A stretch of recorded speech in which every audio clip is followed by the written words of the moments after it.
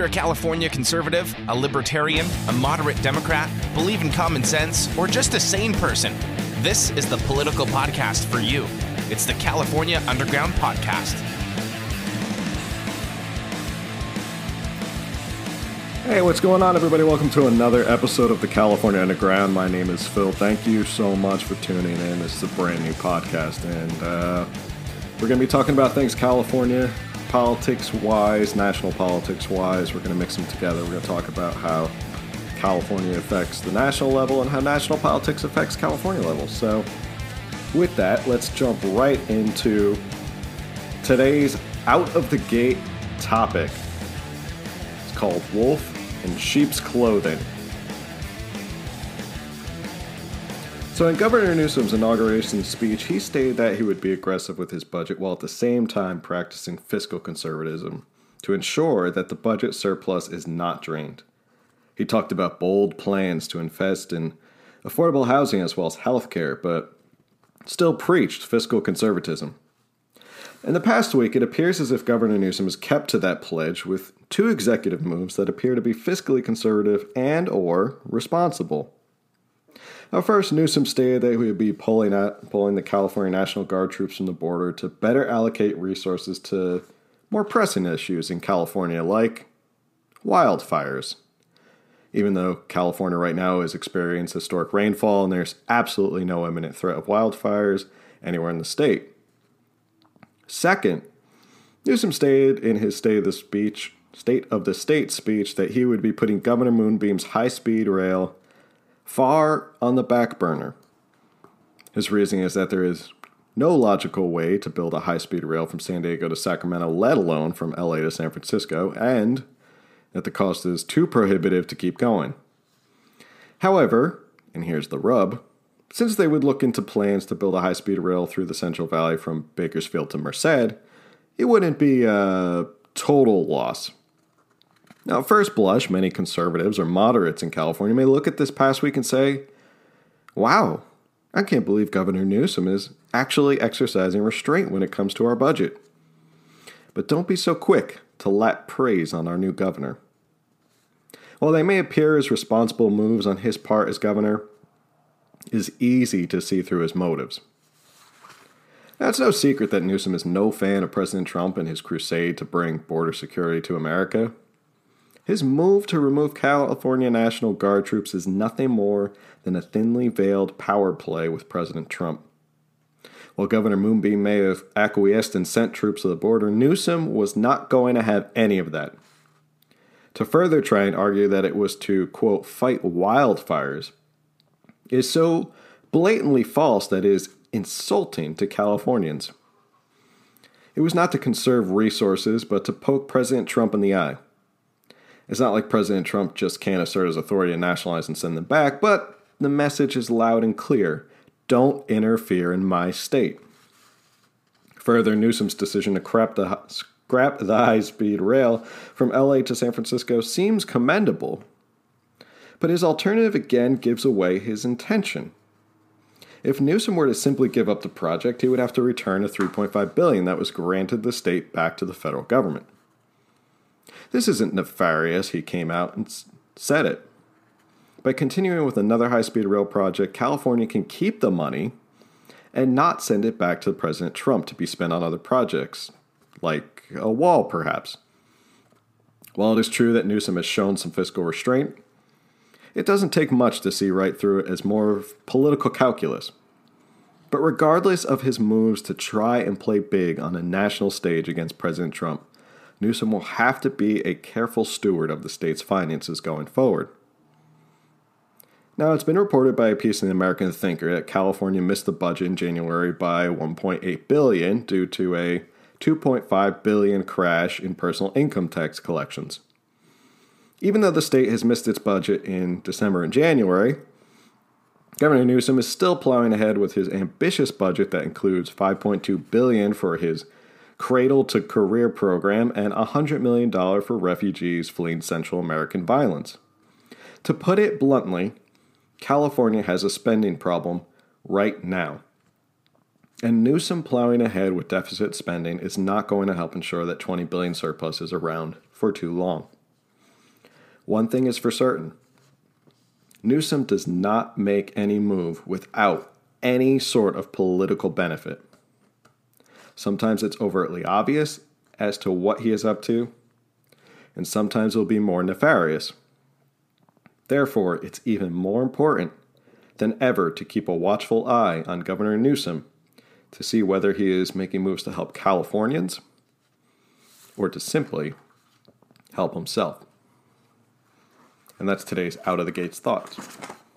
So yeah, the big news was Governor Newsom came out and said, well, I'm going to scrap this high-speed rail because it's too cost prohibitive. And everybody tried to run around and say, oh, this is a win for conservatives. This is a great thing for moderates and Californians because Governor Newsom has come in and he's recognized that this is a stupid idea to have this high-speed rail. But as I've just pointed out, Gavin Newsom does not do anything without any sort of political calculus behind it. He did these two moves specifically because he could poke an eye at President Trump. And he vowed that during the election. He came out and said, we're going to be the resistant state. We're going to be the anti-Trump state. We're not going to stand for his policies. We're going to stand up on our own as a California republic. It's becoming more and more evident that that's what he wants to do, is to continually poke his finger in Trump's eye. He wants to keep asserting himself on a national stage as if he's trying to run for president. Now, I've said that I hope he runs for president. I pray that he runs for president because the more he's out of this state is the better for Californians. It's much better for us if he's far, far away from the governor's mansion. Now, I don't know if it's good that the lieutenant governor's in charge or he's making half-assed decisions from the campaign trail. But regardless, I think it's better if he's way off and already thinking about the presidency, which I would not put past him because Governor Newsom is one of those political figures who always has his eye on the ball of what his next move is going to be. When he was the mayor of San Francisco, it was obvious that he was going to think about, well, how is he going to get to be governor? Now, he didn't run to be governor when Governor Moonbeam was running because he was so popular, so he figured I'll just run as lieutenant governor. And then lieutenant governor led into him barely showing up to work, barely actually doing any of his duties. And then it turned into just him eyeing the governorship. And now everyone says it came close because John Cox was in the race. And I'm going to tell you right now, it was not close because John Cox was in the race. Maybe John Cox was just there because people were fed up with what's going on with leftist policies here in California. But that doesn't mean that it was going to be a close race. It was going to be Gavin Newsom all the way. It was going to be, and as you could see, he slaughtered John Cox because John Cox was nothing more than just a loser out of Chicago who has no ability to win an election. I don't think he's ever won an election, and we decided we're going to put all our hopes and dreams on saving our state with John Cox. So that's Governor Gavin Newsom. Sometimes you trip over his words, and I try to keep this podcast as raw as possible and not edit it because why? I don't want it to be squeaky clean. This is real stuff. This is real politics. So that's what's been going on in the state. I want to touch on that, and we'll come back around to it and why Gavin Newsom, why these decisions are important, and why we have to start looking at them. But before that, I like to always touch on national news, have a little commentary, and then we come back to the California news, and then we kind of finish out the show with some closing thoughts. So in national news this week, President Trump went down to El Paso. He had his big border rally, and then he declares a national emergency, which he's been hinting at for about a month now. Probably longer than that, he's actually been hinting at it. Mark Levin, who is a great constitutional lawyer, if you are a conservative and you like to listen to Mark Levin, he always makes a great case. As an attorney, I like to listen to him talk about this stuff because I get to sit here and say, that's a really good legal argument, and that I like to know the law behind it. I don't like to just hear political pundits who are sitting there screaming, "Oh my God, he's a dictator, it's Hitler, oh my God." I like to actually hear someone sit down and say, well, can he constitutionally do this? Yeah, he can constitutionally do this. And it's been shown that, I think it was Clinton had 17, Barack Obama had 13, 10 of which are actually still going on. Trump has 3 so far. But because it's a national emergency on the border wall, now all of a sudden it's a big issue. And let me tell you this. about the border wall. And everyone says, well, why are they fighting Trump so much on the border wall? I'll say it's more than what people think it is. This is my theory. It has a little bit to do with the open borders idea. They're playing that sort of angle because it plays out well in the media, and the left, I mean, the mainstream media laps it up and they run with it. This idea that, if we open our borders and we let all these people in, you're a racist if you want these people to come in legally. What, do you hate people from South America and Central America, you bigot? That's just to misdirect you. My theory on why they do not want the Trump wall is very simply, the Trump wall would be a monument to the idea that a man from the outside with enough gumption, with the right charisma, with his own fundraising and backing, could go into Washington and absolutely destroy the establishment. The establishment in Washington does not want people to see a Trump wall because it would personify, or it would embody, his promise to go in and shake things up. That's why they don't want it.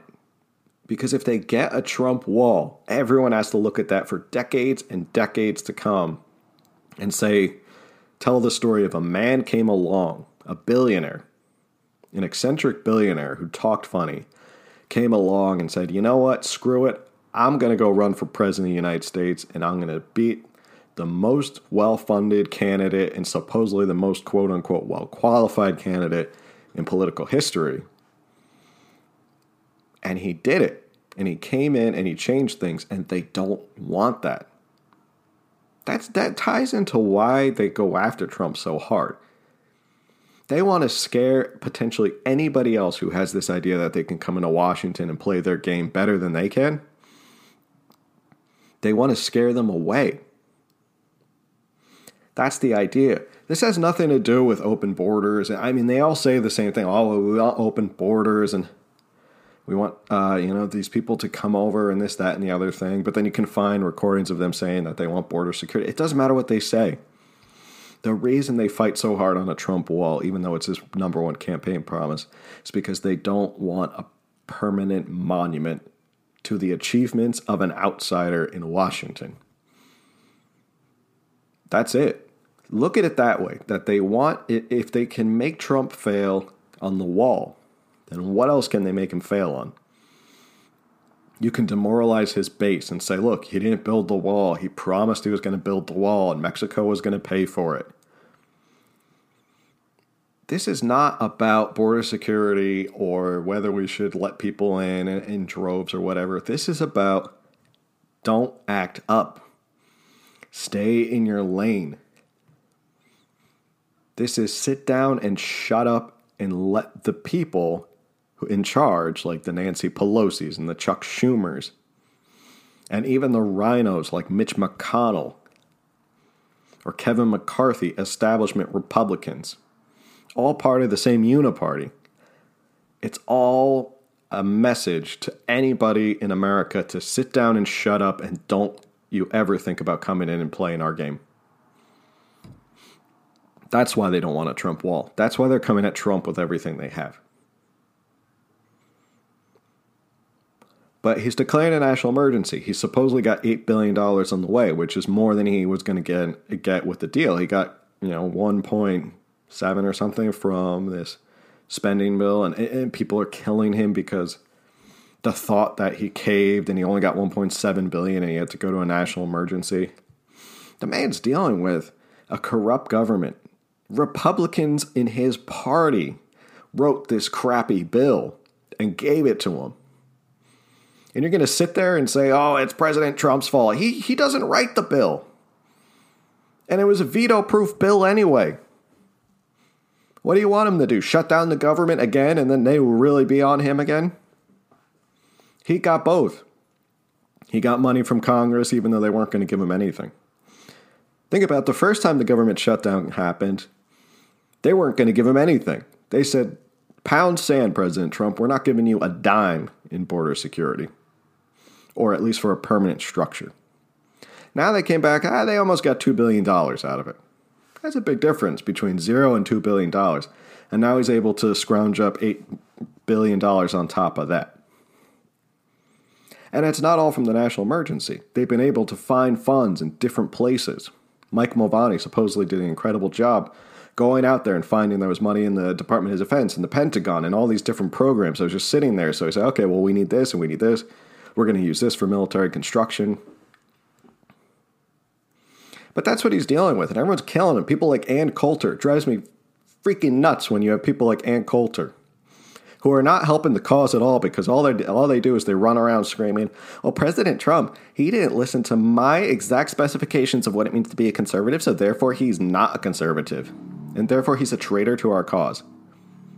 You know, Ann Coulter, just go sit down and shut up. Your books are not helping anybody at this point. People like Ann Coulter don't help the cause at all. They hurt the cause. She's polarizing. She's inflammatory. She turns people off. She should go sit down and shut up, enjoy her millions of dollars from her best-selling books, because she's not helping the cause. And I who am I? Some guy with a little podcast telling her to sit down and shut up. But people like that drive me nuts. That this idea that you have to be this perfect conservative. You have to do everything perfectly the way we want it. Otherwise, you're not going to be a good president, or you're going to be a traitor. Democratic presidents get away with it all the time. Obama got away with so much stuff and the left didn't care. They just let it go. They just looked past it. They didn't care. The whole, imagine if Barack Obama was a Republican and he came out and said, oh, if you like a doctor, you can keep your doctor. That sounds more like Bill Clinton, but you get the idea. If he said that and then months later found out you couldn't keep your doctor if you liked your doctor, the right would be going mental and killing him over it. They let it pass. It goes down the memory hole. No one cares. The left goes, oh no, it's fine. Obamacare is fantastic. I don't ever remember him saying that. I don't ever remember him saying that if you like your doctor, you can keep your doctor. Maybe it's time for you to change your doctor. Maybe you don't like your doctor. But that's one of the problems we have. If you're on the right and you're a conservative, it gets frustrating how many of these puritanical conservatives you have running around like Ann Coulter, who screw the party left and right because all they do is they're horrible mouthpiece. Oh, and then they go on Bill Maher. Fantastic. They go on Bill Maher. A show that actually has someone who's semi-libertarian. You don't have a rational Republican who goes on there, a charismatic Republican who's appealing, who can go on to Bill Maher and actually make this work. No, he has Ann Coulter come on. Ann Coulter's fantastic. He likes Ann Coulter on his show because it makes Republicans and conservatives look like absolute nut jobs. He doesn't have Ann Coulter on because he wants to hear two sides. He likes Ann Coulter because she's a polarizing figure. I'm sorry, I get a little passionate about this because sometimes it's just when people, they just don't work together, they don't see the common goal. And here we're trying to look past that and say, we have a common goal, we got to push back on the far left. They're getting out of control. And I don't care if you're a puritanical conservative or a libertarian, as I've said, or a moderate Democrat or an independent who just wants to make sure their kids are taken care of and you can own your home. This is the time we have to make sure that we can band together, lay down our arms, and fight back against the far left. We can sort all this stuff out later, but right now, this is war. This is war. They want to divide and conquer. They want to destroy. All right, that's enough on that topic. Moving on, the green new pipe dream, as I like to call it, because it's about as much as you're going to get out of it. I don't really like to talk about her. I don't even like to mention her, Alexandria Ocasio-Cortez, Ayok the dinosaur hunter. I don't even really like to give her more airtime, because that's all the networks do. I mean, Fox gives her airtime. Everybody gives her airtime. I more want to talk about this green pipe dream because I think it's just absolutely crazy that this somehow made it out in the party. Now, they backpedaled, and after people got a look at the first draft and said, are you kidding me? Let's see.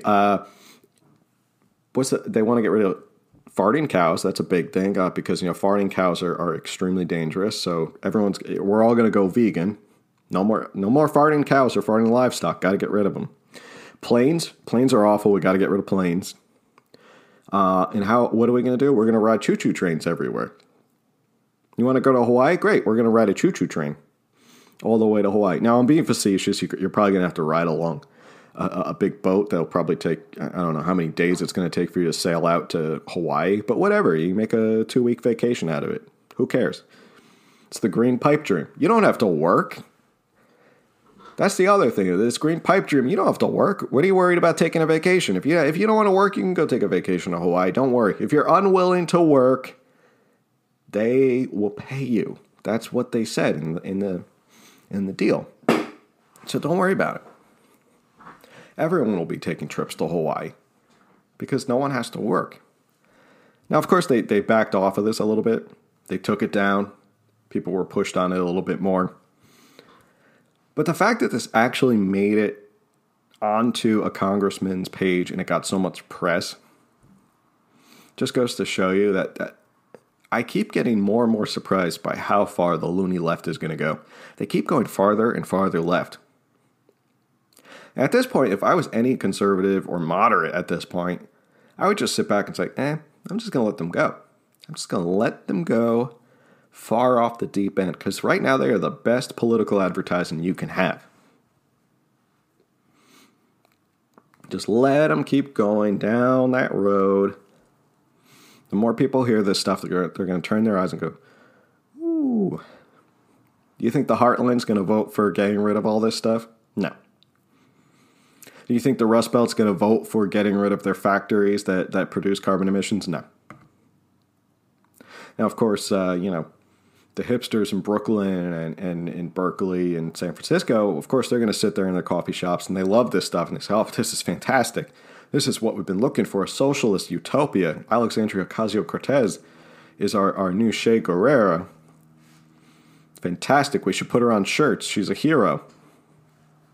But just let them keep going down that road. That's what I say. Just let them keep going down the road. Let them split up even more, because then you get guys like, and I've talked about this in the last podcast, poor guys like Howard Schultz, who's actually, I would say he's a left-leaning Democrat. He's a corporatist Democrat. I mean, he's a billionaire. He worked his way up. He did what he was supposed to do. He lived the American dream. He doesn't believe in this whole, I'm going to tax everybody into prosperity, that you can't tax the wealthy 90%. It's just ridiculous. But they're going to eat themselves alive. They're going to out-socialist each other. They're going to try and out-virtue signal each other. They're going to try and, you got Kamala Harris out there. She's trying to out, I'm going to say out Michelle, everybody else, because Michelle Obama is not running. So she's going to try and step in the shoes to be that sassy, cool, hip woman like Michelle Obama. She was quoted on a show. I think it was, I forget what it was called, The Breakfast Club with Charlemagne the God, and she said, they asked her, do you support legalizing marijuana? That's something that I actually can get behind. I don't care. Marijuana, it's one of the least harmful things you can put in your body compared to alcohol. Alcohol gives you liver damage and cirrhosis, and it leads to violence, and it's horrible. It's depressing. At least marijuana chills you out. It has medicinal purposes. It helps a lot of people. You can't say that alcohol helps people with PTSD or anything like that nature. So I actually support it. So of course she jumps on the bandwagon and says, "Of course I support it. I'm Jamaican. I'm half Jamaican." Well, I thought you were 100% African American. Now you're half Jamaican. It's kind of interesting. Kind of a little context, but besides that. Yeah, so I toked up in college. I toked up to take a little jab at Clinton, and she goes, and I inhaled. And of course, I was like, we could have a president who actually admitted to smoking marijuana. Yeah, that's old. That's passé news. Obama already admitted to smoking marijuana. Big whoop. As if it's like a big deal now. Oh my God, someone smoked marijuana. It's becoming legal in more states anyway, so who cares that it's... Somebody said, I smoked marijuana in college. Okay. Forget the fact that Kamala Harris was actually one of the strongest prosecutors on drug offenders in California, which is hypocritical of her to say, oh, now, I'm totally behind this all now. But forget that. The most terrifying thing I thought that she said on this interview, I forget which host asked it, said, do you believe in the idea of reparations? And I believe her quote was something like, it's something I think I could get behind. Now, reparations, explain to me. And I'm going to tell you a story about a debate I had back in high school. It was a debate about, I think it was about Civil War and the end of Civil War, and we were supposed to figure out what was the best way to fix the South and stuff like that. And so we had different sides of, like, everybody had their different ideas of what they were going to do. At the end of the debate, a fellow student of mine who was black, it got pretty heated, and he looks at me, and he says to me, well, when your ancestors were chaining up and making my ancestors slaves, blah, blah, blah, and he was throwing that around. I looked him dead in the eye and I said, look, buddy, I'm sorry, but when your ancestors were slaves, I can guarantee you my ancestors were pushing a donkey cart around the hills of Italy or something. My roots all go back to Italy, and they all came at the turn of the 20th century, so I had nothing to do with it. And on the issue of reparations, how do you tell? How do you look at everybody and say, oh, well, you're white, so therefore you're responsible for reparations? My family had nothing to do with it. My family didn't own slaves. I think it's something like less than 3% of people in America now have ancestors who own slaves. And less than 20% or something actually descended from slaves. So it's just more, they just keep trying to go farther and farther and farther down the line. And I say just let them. Just let them keep on trucking on down that line. And they just keep lining up one after another because they think each one of them is going to distinguish. And at this point, I don't know who's going to distinguish who. Kamala Harris is obviously the front runner. She's obviously going to set the tone. Everyone's going to follow her. You got Spartacus out there. You got Pocahontas out there. And you got Amy Klobuchar out there talking about global warming. Well, she's got a foot of snow on her head. Who else? Did Bernie actually announce? I thought I heard it somewhere that it was kind of like in passing. And he said, yeah. I'm sorry, my impressions are off today. I usually have much better impressions than this. Everything's coming out like Bill Clinton today. But he came out, I think he's running. So I don't know, I can't keep track. They keep coming out more and more. But they're all going to have to out-socialist each other. And by the time the primary is done with the Democrats, they're going to have said so many kooky things that all President Trump has to do is sit back. I mean, there's going to be so much ammunition for someone like President Trump to go after. He's already going after them one by one. Bing, bing, bing, bing. He just sees them. They line up. Amy Klobuchar. Up, bing. He makes fun of the fact that it's snowing a foot. Cory Booker announces, bing, Spartacus. Senator Elizabeth Warren. Bing, Pocahontas. He's going to have way more material, I think, this time around than he did his first time. I mean, it was funny to listen to him talk about Little Marco and Lion Ted and all that stuff, but I think he's going to have way more material. If you're a fan of when Trump goes out and trolls these people, get the popcorn ready because it's going to be fantastic. In his words, believe me. Okay, so moving on from national news, we're going to move into local news or statewide news. California GOP chairman race. Very exciting stuff. Hold on to your seats. I know you're sitting there going, oh, I can't wait to figure out who the GOP chairman is.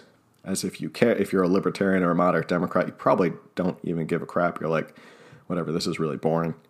But I want to say this for anybody who's a conservative or Republican who listens out there. Spoke with someone, keep them on the anonymity, asked what's going on, got the inside scoop of what's going on. So you got a couple people. Travis Allen is obviously the most notable name. He was the former candidate for governor. Jessica Patterson, who I'll get to in a minute, and Steve Frank. Those are sort of the three big names that are going for California chairman. Why is this an important position? Well, because the California GOP has been a weak, I've said this before, a weak and feckless organization. They just put loser after loser after loser out there. They don't think about reinvigorating their image. They don't think about putting out good candidates who are actually going to help bring in those moderates, bring in those libertarians, bring in a coalition of people to say, you know what, I'm fed up with the far left. Maybe we can start coalescing some of these voters together and pull off a big win. Travis Allen, probably the most conservative out of all of them, but he does have probably the most grassroots support. Very popular, very well liked. He's kind of like a rock star. Steve Frank, supposedly, from what I've heard through sources, very smart guy, very intelligent, he knows the inner workings of state political parties. But Jessica Patterson is the one I kind of want to focus on. And in my opinion, from what I've seen, Jessica Patterson is going to be a disaster for the California GOP. Why? Because she's more of the same feckless losers. She's another one of those who's just happy to take a paycheck, happy to kind of sit there and smile and say, oh, we're going to fight back and we're going to win this and we're not going to give up the fight. But when it comes push to shove, she's shown time and time again that she's a loser. She's lost more than she's actually gained in her time. She has the control. She's controlled by different lobbyists. One thing that I think is scary is she actually does not want to repeal Prop 14, which is the jungle primary system. Any Republican should look at Prop 14 and say, absolutely, we want to repeal that because it gives us a better chance in a lot of races. It evens the playing field. You get so many races in California, just that alone, you get so many races in California that are Democrat and Democrat. So who do you pick? I don't know. I guess I'll pick the more moderate Democrat. Wrong. He's actually a far leftist. Or, let me just pick the far leftist to make a point to Dianne Feinstein. Wrong. If you don't like the far left, do you like the fact that there's two far leftists on the top of every ballot that you ever go and vote for? I mean, talk about Banana Republic. It's a one-party state. This is basically Soviet Union now. You got to vote for Democrat or Democrat. Which Democrat do you like? Do you like this Democrat or do you like that Democrat? Well, this Democrat's from L.A. and this Democrat's from San Francisco. Oh, but this Democrat, he used to be a farmer and he used to be a farmer out in Central Valley. So he's a more moderate Democrat. He's only going to tax you at 5%. This Democrat over here from San Francisco, he's going to tax you at 8%. Oh, the one from LA, he wants to tax you at 10% and use 5% of those taxes to build a high-speed rail.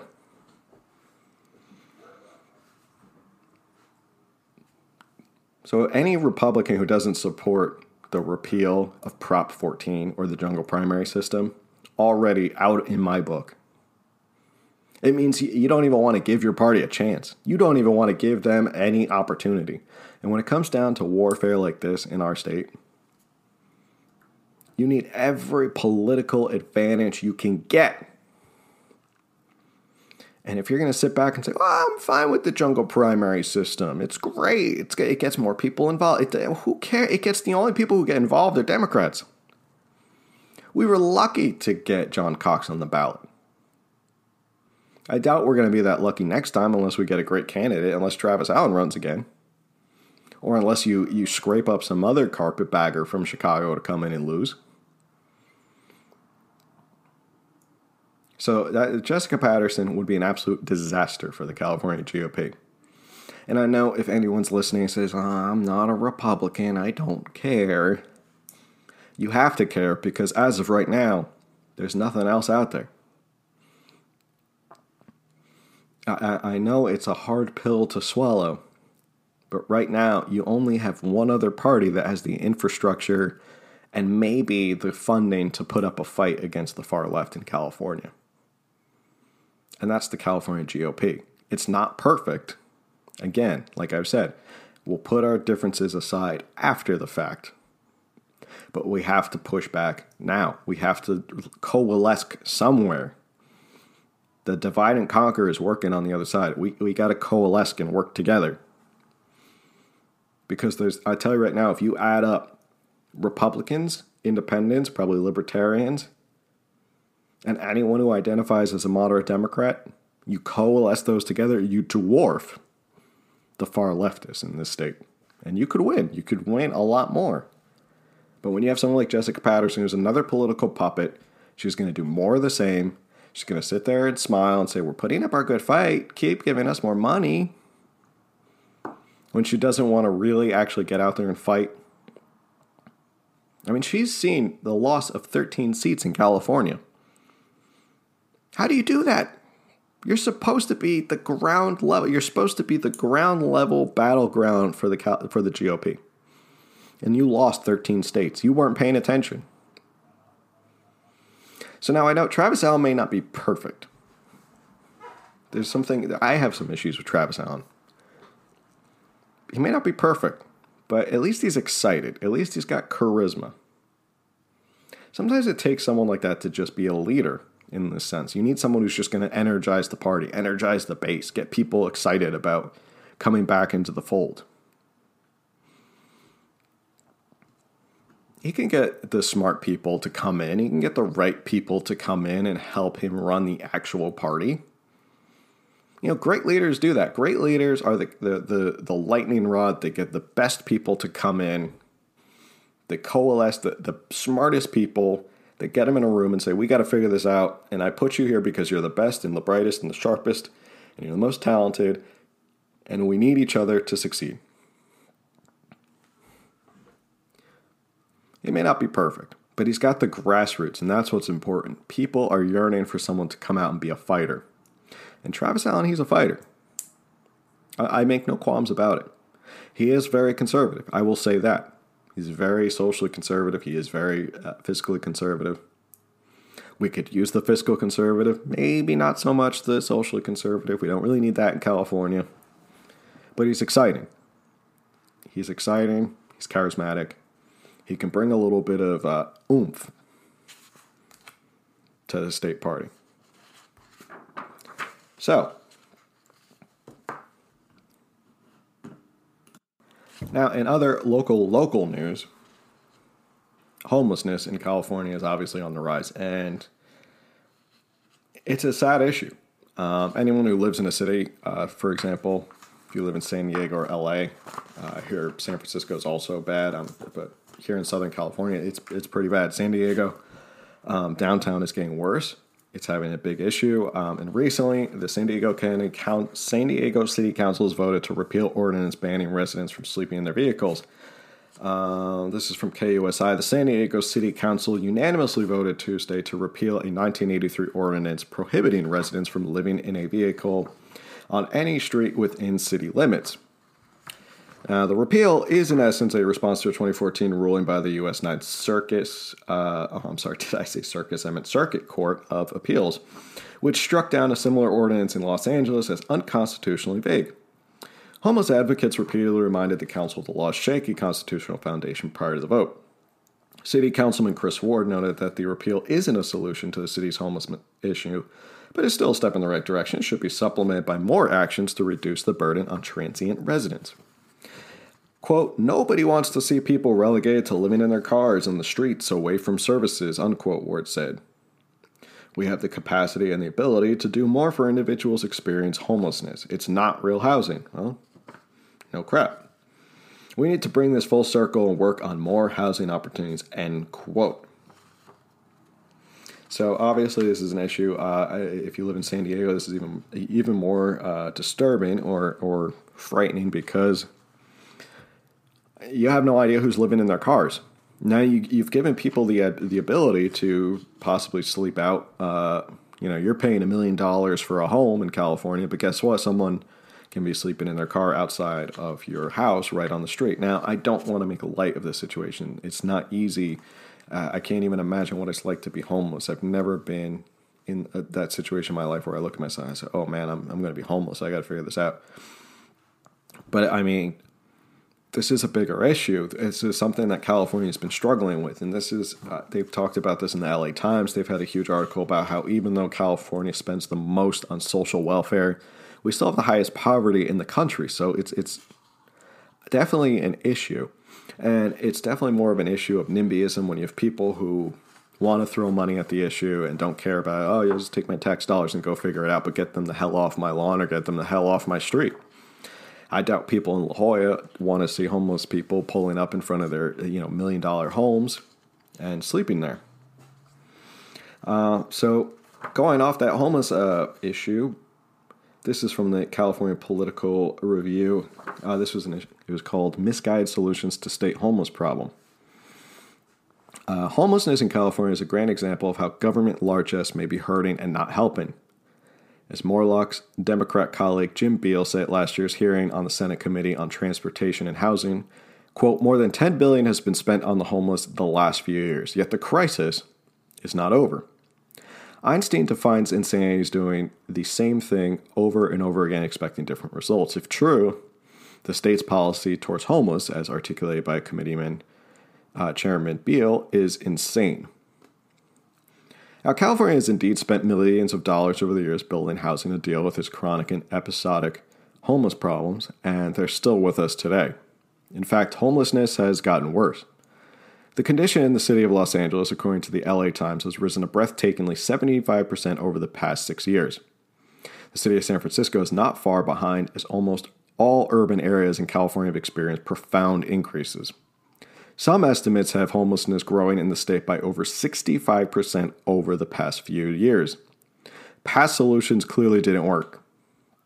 Plus, building has its own set of complications. First, on average, a unit of affordable housing costs nearly $400,000 to build in California, even more in the state's high-cost areas. Given that situation, the historical level of funding in Proposition 1, more than $4 billion, will barely support 10,000 units.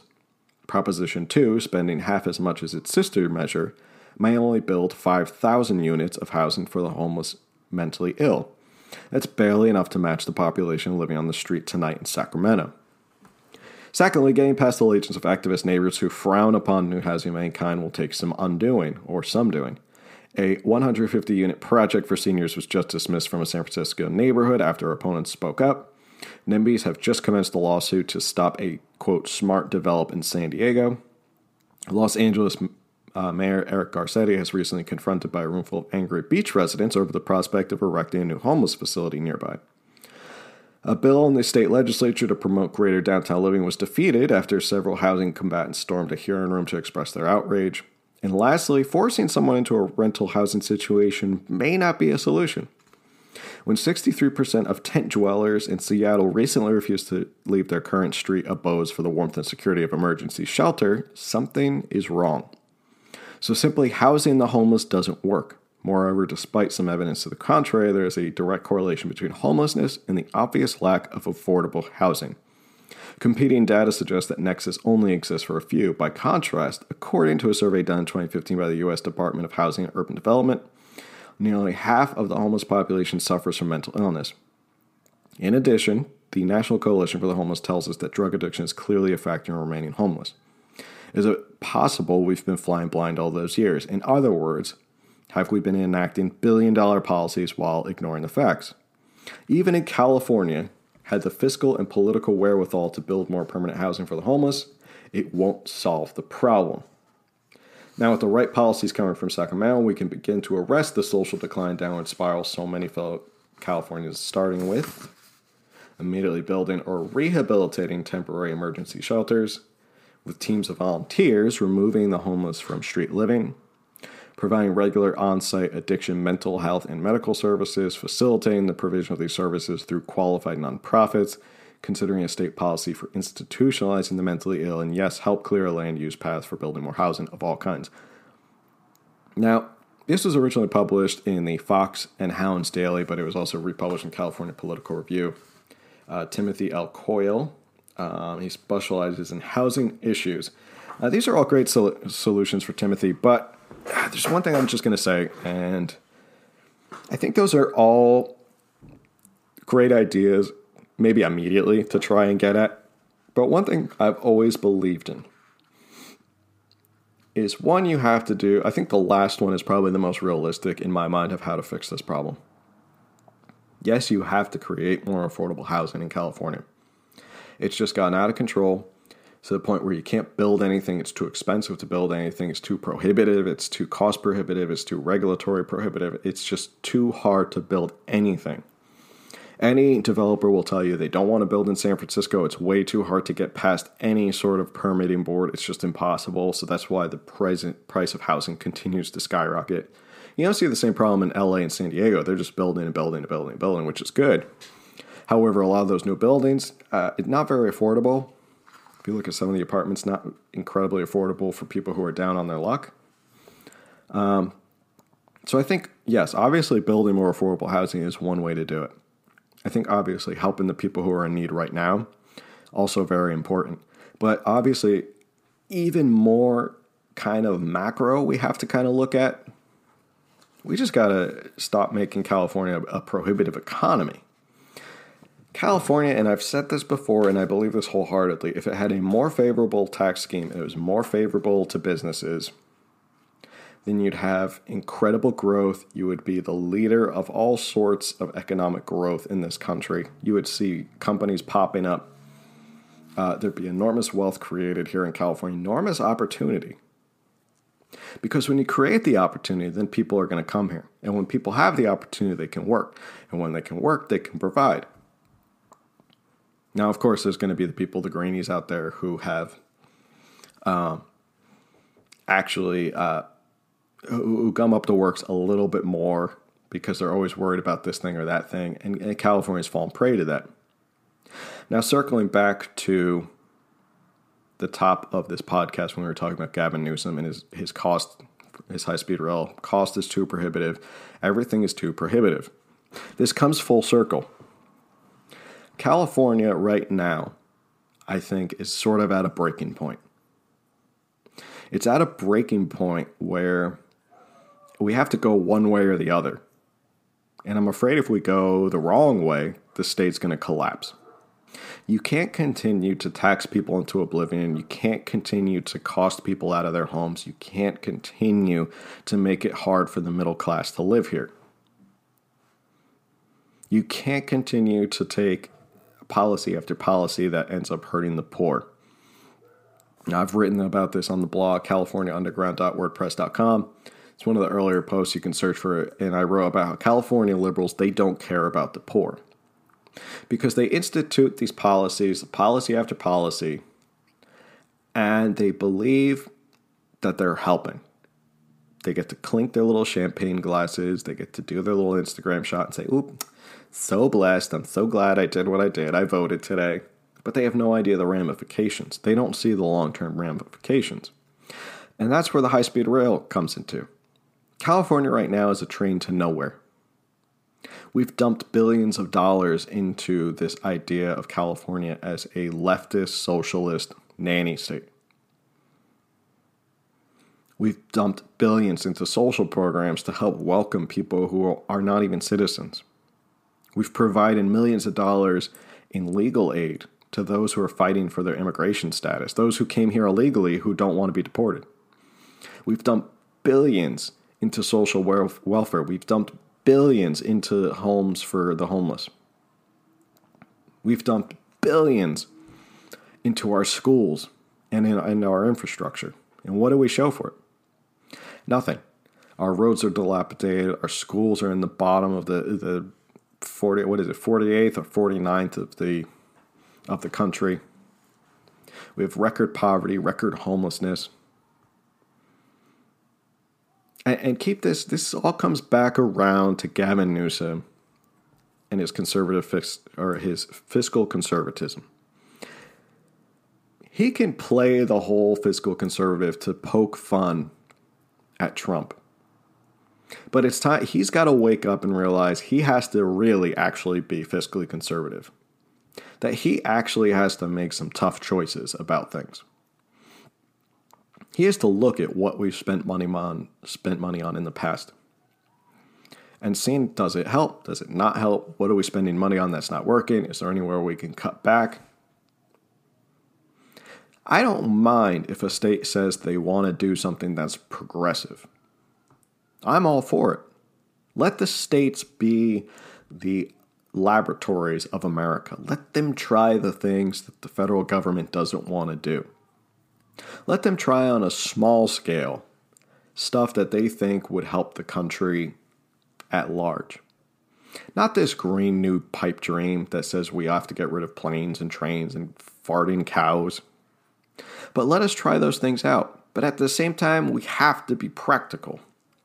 And I worry that Gavin Newsom doesn't understand that being fiscally conservative with our budget and with our surplus is actually what he should really be worth. That should be his number one priority, rather than throwing money at this, throwing money at that, or more importantly, doing it because he just wants to make a political move and show Trump up on the political stage. If he actually does look at the budget and say, well, we can't afford this and we can't afford that and we need to do this and we cut back on that, then you know what? I actually applaud him. But I don't see it. In the past week, all I've seen is him acting this way to be a resistant state. And I can tell you right now, it's a futile mission to try and go up against the federal government. Because in the end, the federal government has all the power. They have money. What are you going to do the next time you need FEMA and you keep poking Trump in the eye? Do you think he's going to give you money? Do you think he's going to rush to give you money? Maybe not. Man's got a heart. He may feel bad for Californians, but at the end of the day, maybe he doesn't want to work with Gavin Newsom. So when you play games like this, you play stupid games, you win stupid prizes. And Gavin Newsom, you may have made some moves that make you look like a fiscal conservative, that you know what you're doing, that you're trying to be a steward of our budget and our finances. But anybody who takes a quick glance and sees that you're doing this only because you want to take a pot shot at President Trump, then it's all for nothing. And in the end, California and its socialist leftist program will end up like the high-speed rail. Everyone lauded it in the beginning. It's going to change the way transportation's done. It's gonna revolutionize America. That's what everyone said of the high-speed rail. It's going to revolutionize California. That's how all these leftist policies start. The promise of utopia and hopes and dreams. But in the end, what are you left with? You're left with some half-built train platforms and a train that never even left the station. But billions of dollars gone. To consultants, to researchers, to politicians, to contractors. And that's where we're heading in California. Right now, we're a train to nowhere. Until we start to take it back. Until we step back and say, we got to do something. We got to tell them no more. Focus on the important things. Focus on the things that actual Californians really need. Not a high-speed rail. No one needs to worry about getting back and forth between LA and San Francisco in an hour on a train when you can do it on a plane just as easily. Focus on the real things that matter. Focus on the homeless who are on our streets, who don't have a job or a place to go, or an opportunity to reach out. Focus on those things.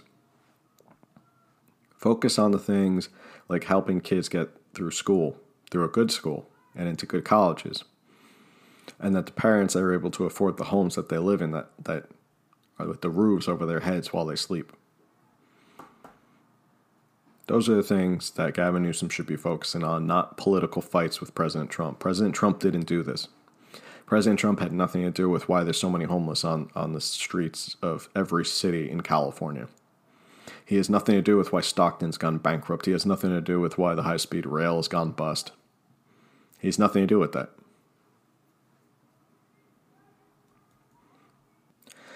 So with that, that's the end of the episode. Thank you so much for tuning in. If you liked it, please remember to review and subscribe and tell a friend. If you thought this was an informative podcast about California politics and you want someone else to know about us, let them know. CaliforniaUnderground.wordpress.com. You can go there. You can check out our podcast. We're on iTunes. We're on Spotify. We're on Anchor FM. You can look us up. You can leave a voice message. Like I always say, I love to hear from people. Email us at CaliforniaUnderground at protonmail.com.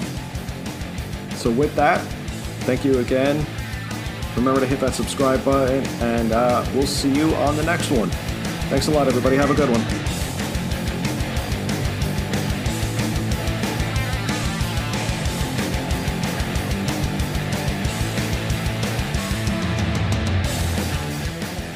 Thank you for listening to another episode of California Underground. If you like what you heard, remember to subscribe, like, and review it, and follow California Underground on social media for updates as to when new episodes are available.